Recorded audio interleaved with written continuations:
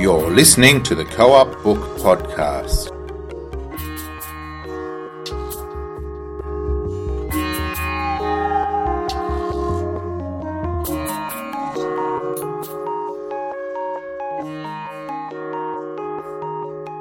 I'd like to welcome Emily Maguire to the Co-op Chat. Hello, Emily. Hi, Rob. Now, Emily, we're here to talk about your latest book, An Isolated Incident. Tell me a bit about it.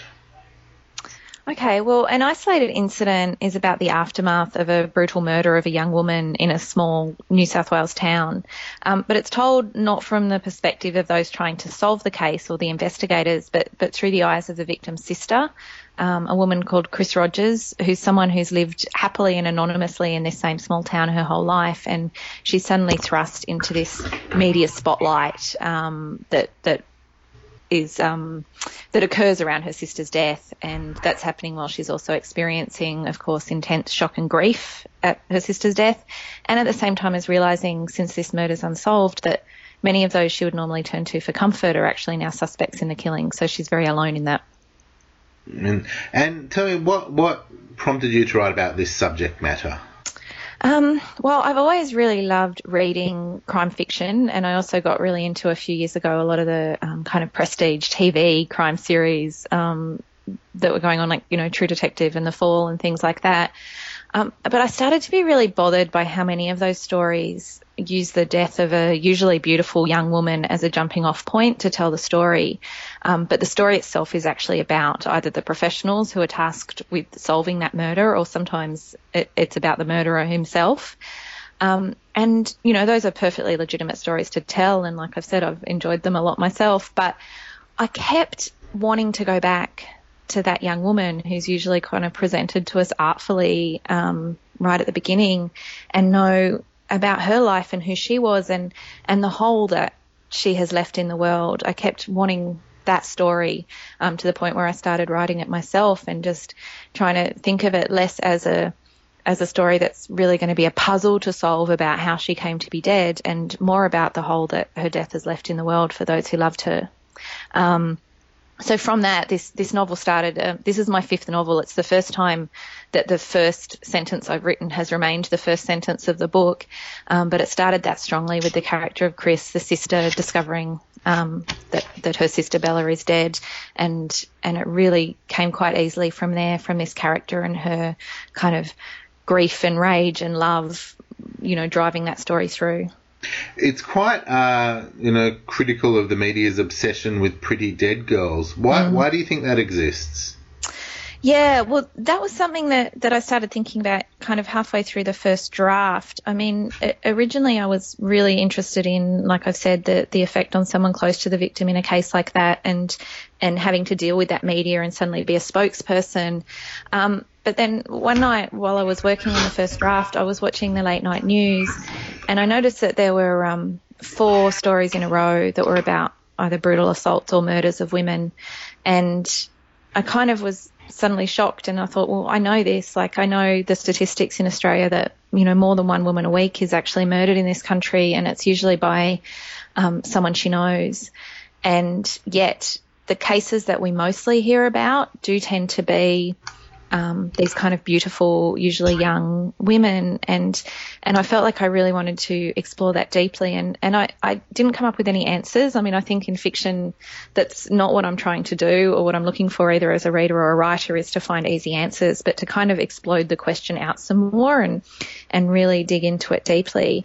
And I think it is a really important question to think about, why the vast majority of acts of violence against women go unreported and unnoticed except by the people involved, and then every now and then one particular case breaks through and we as a society all kind of converge on that one case. And I don't know, I think maybe we as a society again get some kind of catharsis from it. We get to go through the pain and the grief, and that's genuine. I'm not suggesting it's not, but it seems to be kind of displaced, and then someone's caught and they're put away, and everyone can move on with their lives. And yet this existing problem of more than one woman a week being killed in this country, that keeps happening. Like, it's never solved. No. I think you've really touched on some important points there, and I think some other things that come up through the book is the concept of people processing trauma, getting on with life, and the difference between truth and memory, and a bit of myth in there. How can you sort of explain how that comes out through the book?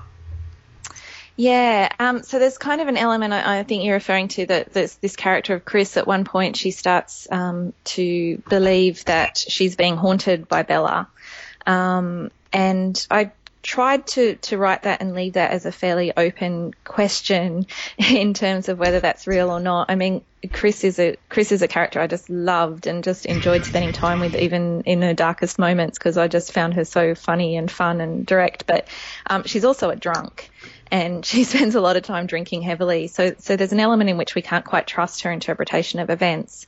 But there's also, if you talk to anyone who has ever suffered this kind of profound grief, someone really close to them, it is quite common for them to feel that that person is still there with them and to have glimpses with them, and whether you believe that that's an actual manifestation or if it is some kind of psychological coping mechanism of feeling that person's still there until you're able to let go. That's the kind of experience that Chris is having. The other element of it, though, is as I mentioned, she begins to feel really unsafe in this town where she's lived her whole life. She's someone, she works in the pub there. She's spent her whole life kind of alone with all the men of the town without ever worrying about it. And then suddenly she's looking around and seeing potentially the people who've done this to her sister, and that, of course, changes how she's going to behave, and she becomes kind of a shut-in because of this. And so her feeling that Bella is still there with her is, I think, perhaps also a kind of a comfort of something that's giving her an excuse to say shut in, because she wants to stay there with her sister.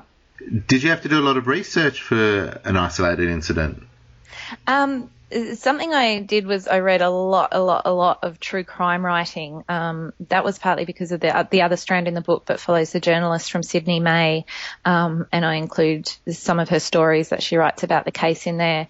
And I wanted to kind of really capture the voice of a certain kind of true crime reporting. So I read a lot of it, and some of it is just so unbelievably awful, and some of it's really quite good. So I wanted to try and make sure I knew the difference and examined the difference in, the different directions in which that kind of reporting can go.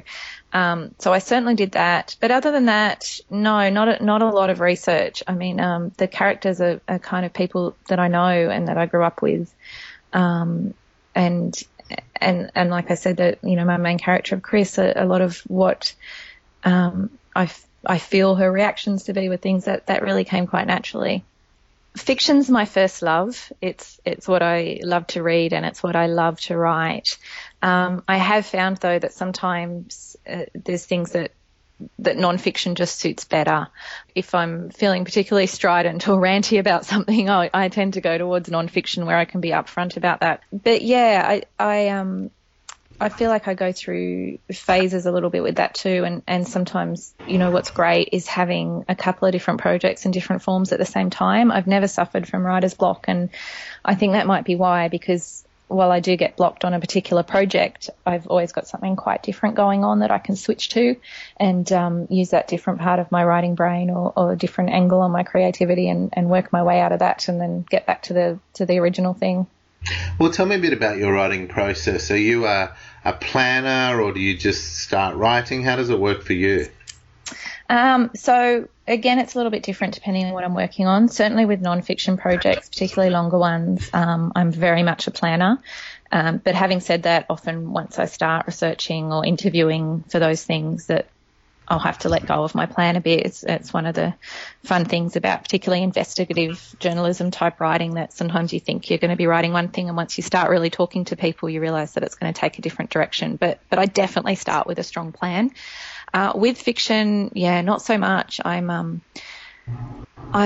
write quite slowly compared to how often I write. Like it takes a long time. This novel took almost 4 years, and I'm writing all the time. So a lot of what I write gets deleted or ditched or put into another file, because I find my yeah, the best technique for me is to just start writing around an idea, or in this case, a character.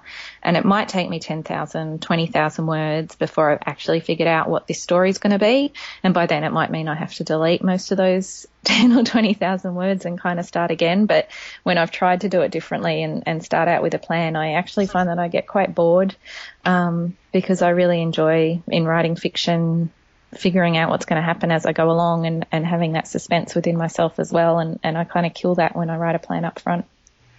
Tell me, what was university like for you? Well, I was late to university. I had a really troubled time as a teenager, so I was a high school dropout. So I didn't get to university till I was in my early 20s. So I was a mature age student, but I still felt very, very young, and like I didn't know what I was doing. I felt no one else put this on me, but I felt in myself the stigma of having been a high school dropout. I felt like I must have missed all this stuff that other people there would know, which, as it turned out, once I buckled down to study, just wasn't true at all. But I did go in there feeling really unprepared and stupid, and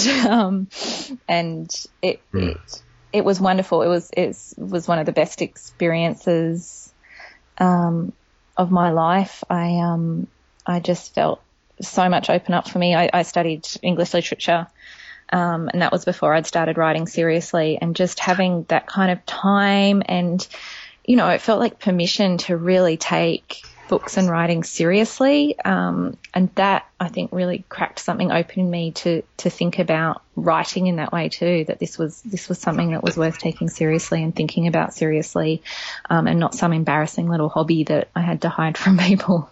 Emily, where to from here? Well, I've started another novel, and like I said, it takes me a really long time, so God knows when it will be finished, but it's entirely different. I felt when I finished this one, you know, you realise it's an isolated incident is set in this small New South Wales country town, and so it's very necessarily kind of claustrophobic and quite dark.